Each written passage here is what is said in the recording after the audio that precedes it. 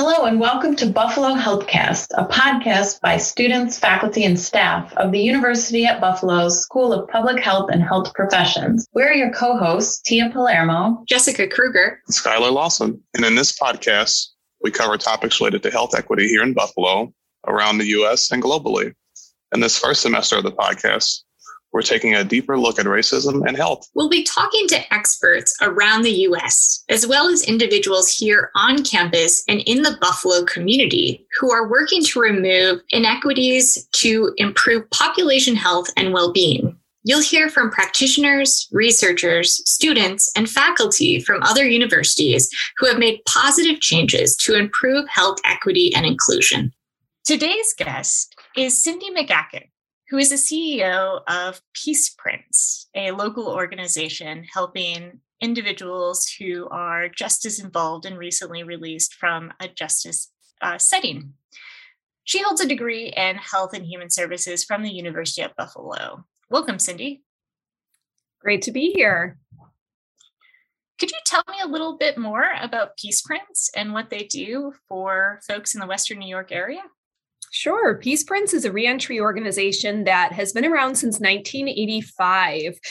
We have all sorts of facets of programming, working with all sorts of individuals from all walks of life. The common thread is that there is justice involvement on some level. So we work with every jurisdiction level, local, state, and federal. We have housing programs. We have intensive case management models, so more community-based. We work with young people, families, and we have our food pantry. So we do a lot with folks, both inside the facilities as well as out in the community. That's excellent. It's so great to hear that folks are working with individuals in all sorts of settings. Now, can you tell me a little bit more about the background and scale of incarceration in the United States? Yeah, we are certainly number one in this space. We have over 2.3 million individuals that are incarcerated on some level. So whether that is local, state, or federal, and another 4.5 million that are out under community supervision actively. So we definitely incarcerate at the highest volume. We are, in putting it in another perspective, only 5% of the world's population, but we incarcerate 25% of those incarcerated here in the United States. So incarceration, mass supervision is a way of life here. Wow. It's amazing to think about not only people who are physically within a facility, but under supervision in some way, shape, or form.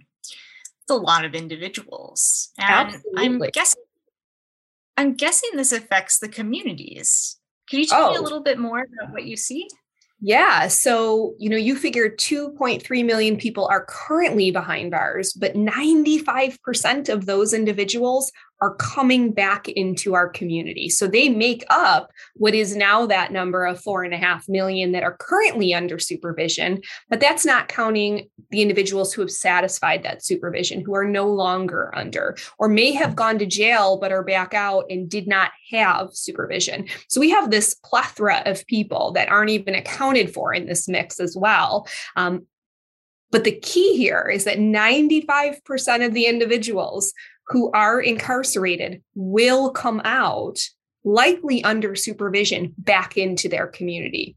And that in and of itself causes huge ripple effect, because you've extracted somebody for an extended period of time and then placed them back into the community where they have to assimilate. On top of that, there's a ton of research to show that there is an increased or an elevated rate of chronic disease, of substance abuse, of mental illness, of health-related concerns when an individual is incarcerated. And a lot of that has to do or is fueled by environment. And then we're going to release individuals, right? 95%, that's our number, back out into the community when we've already increased some risk. So it's a very overwhelming system. Yeah, I'm so glad you brought up the challenges with chronic diseases. among folks and as they're released back into communities. Could you tell me a little bit more about some of those health challenges in which people are facing after they've been released? Yeah, I mean, when you're talking about chronic illness, we've had individuals that have had pretty intense surgeries. So we're talking heart conditions, we're talking about things like that health ailments that have helped or happened while they were incarcerated because they're also older in age, right? We have an aging prison population right now. So we're not talking about as many young people, not that really makes a difference as it still impacts your health overall. But we have seen now the effects of mass incarceration for decades. And what we have is an aging incarcerated population who's now going to come out into the community. So they're already older in age. You have naturally occurring diseases and illnesses that we see in the community often happen a little bit later in life, happening earlier because they're incarcerated. So you will have like diabetes, you will have, unfortunately, we've seen a lot of folks with cancer coming out more recently. You have individuals that have had kidney failure, or the amount of medications individuals tend to pass through our doors carrying with them. And then that's not counting where they stand in terms of the mental illness. Right? If there is trauma that's been experienced, they're battling depression, or they do have a serious mental illness documented, and there's medications and or treatment required in alignment with that. So we have folks that kind of run the gamut when it comes to what the need might be. What we find to be most overwhelming is that when an individual returns, they don't have a history per se of having a family doctor or their health history documented that is available to agencies in the community once they're released. That information stays in prison. And so it stays in the facilities and doesn't come out with them. And so that's very overwhelming. We find that they have a very limited supply of their medications made available to them. Sometimes individuals don't even have active Medicaid when they come out. And so if that's not already activated pre-release, we're starting behind right from the onset of release. And that's only if we're lucky enough to have an individual pass through our doors and we become aware. We certainly do not work with everybody that returns from incarceration that comes back to our community. And when we talk about these huge numbers of releases, we have, unfortunately, a lot of individuals who fall in the cracks, who are not necessarily connected with services or don't have somebody to try and connect them with appropriate resources. Wow. So when we say incarceration is a public health problem, this is really hitting on so many levels. Not only while individuals are being incarcerated, not only communities, but also this can impact their health as people are released, not knowing their medical records, coming out possibly sicker than when they came in. And so this is something that we really need to talk about within the public health community more than we do now. What would you like to see if you had a magic wand and could change the system after someone was released? What do you think would be the ideal way to help people kind of go back into their communities? I would say with my magic wand, we would have increased accountability and communication. Those two things, I think, would shift one's access and what it looks like to connect with resources from inside to outside. Unfortunately, what we find is that communication is stunted at release. Sometimes it's non-existent, or we're incredibly limited at what's made available or what the person is bringing with them. You also have such unique stories person to person. So if an individual was incarcerated when they were 18 years old and is now being released at age 55, their entire adult life has very little record outside of what happened in the facilities. That's a really difficult space to start and to be able to connect somebody with resources. But then on the outside, that's really where I think accountability is huge, is that we do have a multitude of providers, of helping spaces. Another area where we struggle is that there is zero accountability on the side of providers. So when you talk about social determinants of health, you talk about access to services, you talk about this is a public health crisis, accountability plays a role because service providers also realize that there's little happening prior, so there's little expected after. And with that mentality, sadly, being at the forefront of what fuels a lot of this, individuals and their families are set up to fail every step of the way and then are blamed for it. But in fact, we've made it incredibly difficult for them to access what they need. It's very frustrating. So I would say communication and accountability on both sides, certainly necessary. And I think that would improve things a lot. I can't imagine spending the majority of your adult life in a criminal justice setting and then being released and not knowing how to navigate the system, possibly even how to advocate for yourself. And going through that with a chronic condition could be incredibly challenging for individuals. So tell me a little bit more of what sort of, when an individual is typically released, do they typically have Medicaid? Are they connected with a primary care doctor? What is that communication or maybe that communication gap between release and, during release? Mm-hmm. So in a perfect world, yes, they have Medicaid already activated pre-release. We know our world is not perfect. So sadly, it's kind of a toss, right? We really don't know upon arrival if somebody is one of the lucky few that did have their Medicaid activated prior to release, or if they fall into the group that did not. And I will say we see more and more that fall into the did not get connected, unfortunately. I think there's multitude of reasons. For a while, the state was pushing on a larger scale, connecting individuals prior to release.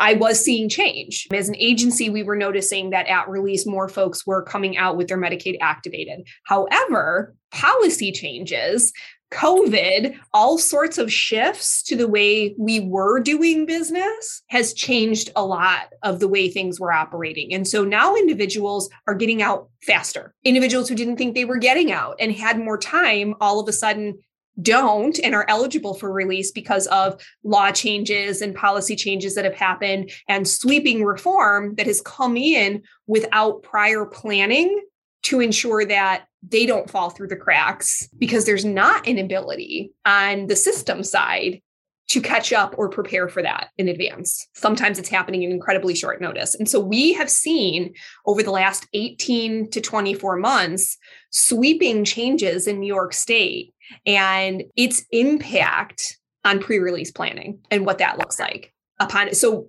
already not great has become incredibly difficult. And, when you break it down, I truly do believe, and I spent a lot of time going inside state facilities prior to COVID, you have some awesome people that do work in these facilities that are working towards the greater good. But facilities by design are in rural communities, are not typically connected to spaces where the majority of individuals are going back. And it is difficult on the side of the staffing even to have updated information, be able to access service, and advocate for an individual prior to release, even in the old system, because it just wasn't created to make it easy. I think COVID took that and dropped it on its head on a whole different way, because all these agencies, whether we did great business or poor business, all of us were impacted by COVID. Many agencies shut their doors, changed the way they were doing things, shut down particular services or programs.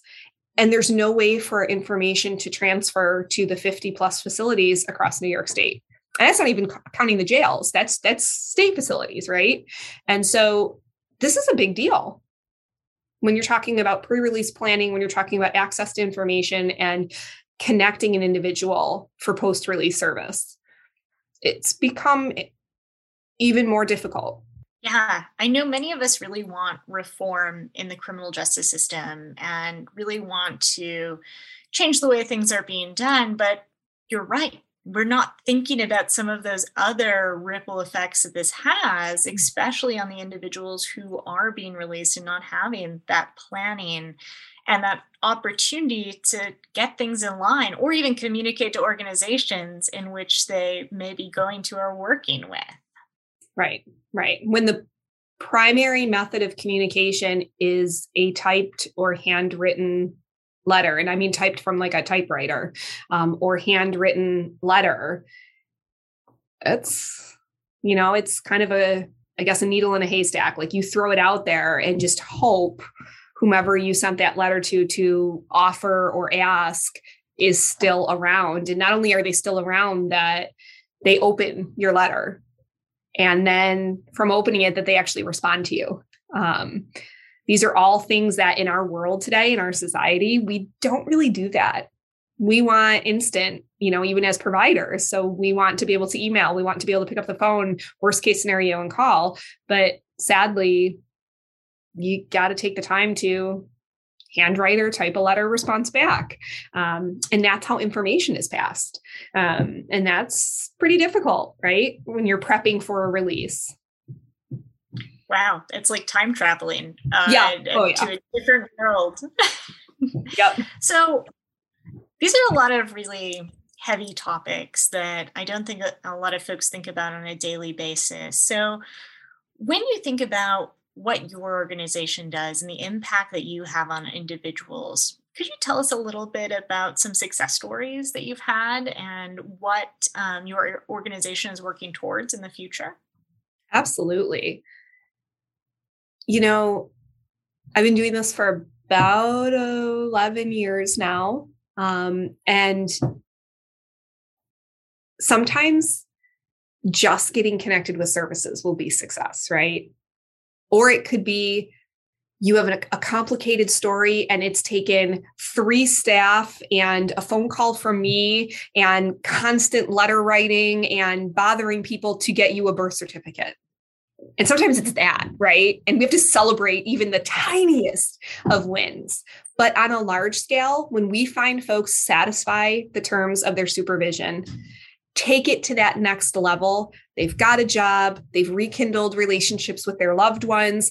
They're driving. They own their own vehicle. Some of them have their own places, whether that's, an actual house that they've purchased, to opening their own businesses, right? It depends on the person because it's so highly individualized. But when you hear each step of the way, these little successes that compound into something larger because they beat the odds, I think that for us is what fuels us to keep going. I mean, we're all human. There's not one of us that doesn't wake up some days and just not want to do something, feel unmotivated, or make maybe not the greatest decision. We all do it. That's the beauty of it. That's actually life. That is not being a good or bad person. That is not being incarcerated or not. That's truly life. We all experience this. And the individuals we work with are living just like we are. And so we look for all of these little wins. And in some cases, these larger wins of where does this take us? Where does this go? We have one individual who's passed through most recently. He actually was highlighted in our annual appeal this year, but Eddie is his name. And Eddie has gone through our Bissonnet House transitional program. So fresh out of the facility, graduated, moved into our Hope House program. He's off parole. He's working. He owns 2 vehicles at this point. He is thriving. And he's so excited. He's even advocating for people to make donations to us, right? It's mind blowing, right? When you think of these wins. And, for us, I guess it's these stories, right? I've another young lady that, I don't know, from when I met her 5 years ago to now, she's working 2 jobs. She's in her own apartment. I mean, she's doing great. And she's off supervision, right? These are the things and we remain in contact. We have conversation. She has her ups and downs. Life still happens. But these are the stories. And I firmly believe it's access to that opportunity. And unfortunately, this particular industry in this space often truly denies access to individuals, and then blames them for not persevering or trying to push past what we denied. And when you just offer that little bit that opens up access, I mean, people just move with it. And it's pretty amazing to see. Thank you for sharing those stories. I mean, I'm sure you have hundreds and hundreds more of the successes that you find with all the individuals that you work with and your staff work with. It's been really interesting to learn more and more about incarceration and the U.S. And see some of the disparities with things that you have talked about, whether who's being incarcerated, but also the access. Could you speak to that a little bit? Yeah. Over the years, I think what was one of the most eye-opening for me, and I identify as a white female. I grew up in a suburban town, and I come back, or I move into the city, and I start working with individuals and people of color that are justice involved. And what I started seeing was the inconsistencies of individuals passing through my services. This is all walks of what I've done. So all the spaces where I've worked and participated or volunteered time, and depending on what they look like, what I draw from them in terms of their conviction or the amount of incarceration they've done very greatly simply by the color of their skin. And this is before we were, sadly, even recognizing it. It just happened to be something I was noticing, that I could talk to a young man who's in his 20s, who's white. And this was his first time incarcerated. And he only was in for, a year and is now out on parole. Then I look at a young man, same age, who's Black, who, in my opinion, has a lesser conviction, but was incarcerated for a longer period of time and also got a longer sentence attached to him, which is fascinating to me. I could not wrap my head around how or why it was happening. And I was newer into the industry, at that time, but it was just fascinating to me how no one talked about it. No one recognized that as a concern or an issue. And truthfully, that the majority of the individuals I served were people of color. That was the majority of the individuals. Why was that? Why is that?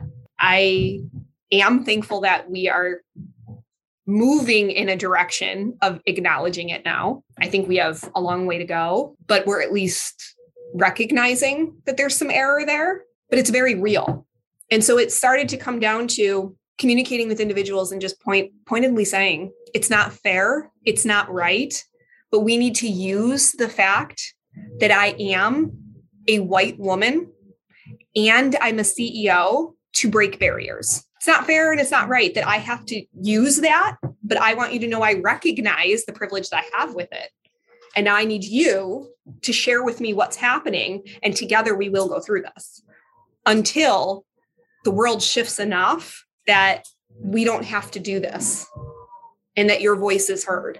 But our choices are get angry and have no change, nothing happens, or go through this together. And that has been, I guess my motto and the way we've gone through things. And I think that's rippled out through the agency and become ingrained in the culture of the organization. Would love to see full-scale change. And I can give you countless stories of where we've had to use our privilege, where I personally have had to in situations, and it shouldn't be that way. Yeah, I think you bring up a great point in the fact that we really need advocacy on this issue from all levels. And, sadly, at this point in time, we do have to use our privilege to speak for others who are not heard as much as others are in this world. And hopefully, I'm right there with you. I can't wait to see change continue. And I think by spreading awareness about what's happening as people are being released, and even the disparities in which are occurring in and out of the criminal justice system, I hope to see that. And I am so glad that there are so many passionate people like you working on this project and many projects like it around the US. So I thank you so much for your time. And before we go, I would love to know what's next for you in the organization. Well, we are looking to keep moving and grooving, challenging the status quo, and hopeful that we will bring about some new housing opportunities, hopefully sooner rather than later. But that's a difficult thing to maneuver through in terms of the politics of it. But we're really excited just to grow as an organization. So we like to extend our housing accessibility and really start paying attention to, I think I mentioned earlier on, the aging incarcerated population. Well, if you are older while you're in, you are even older when you get out. And, finding suitable housing for individuals that are older in age and appropriate housing, if you will, that is clean, safe, and affordable for somebody. We are looking to kind of fill a gap that we're seeing or recognizing trending higher here locally, which I'm assuming is happening nationally. And then our in-prison program, we have a collaboration with the local jail with an innovative program called Project Blue. And our goal is for our program that has served just over 300 individuals over the last couple of years could expand to become a jail-wide program. And so hopeful that that's on the horizon and will continue to move. And that program is currently being followed by a team of researchers from Georgia State assigned to us from the federal government. So the Department of Justice and the Bureau of Justice Assistance gave us a grant to actually collect data points on this program and determine if it could be a national best practice model that we could see implemented in other spaces. So kind of cool happening here in Erie County. That's fantastic. I can't wait to see where you go and the organization goes in helping others. We'll link in our show notes to Project Blue and some other information about the organization. I'm Dr. Jessica Kruger, and I was joined by Cindy McAkin today, the CEO of Peace Sprints. Thanks so much for tuning in. This has been another episode of Buffalo Healthcast. Tune in next time to hear more about health equity in Buffalo, the U.S., and around the globe.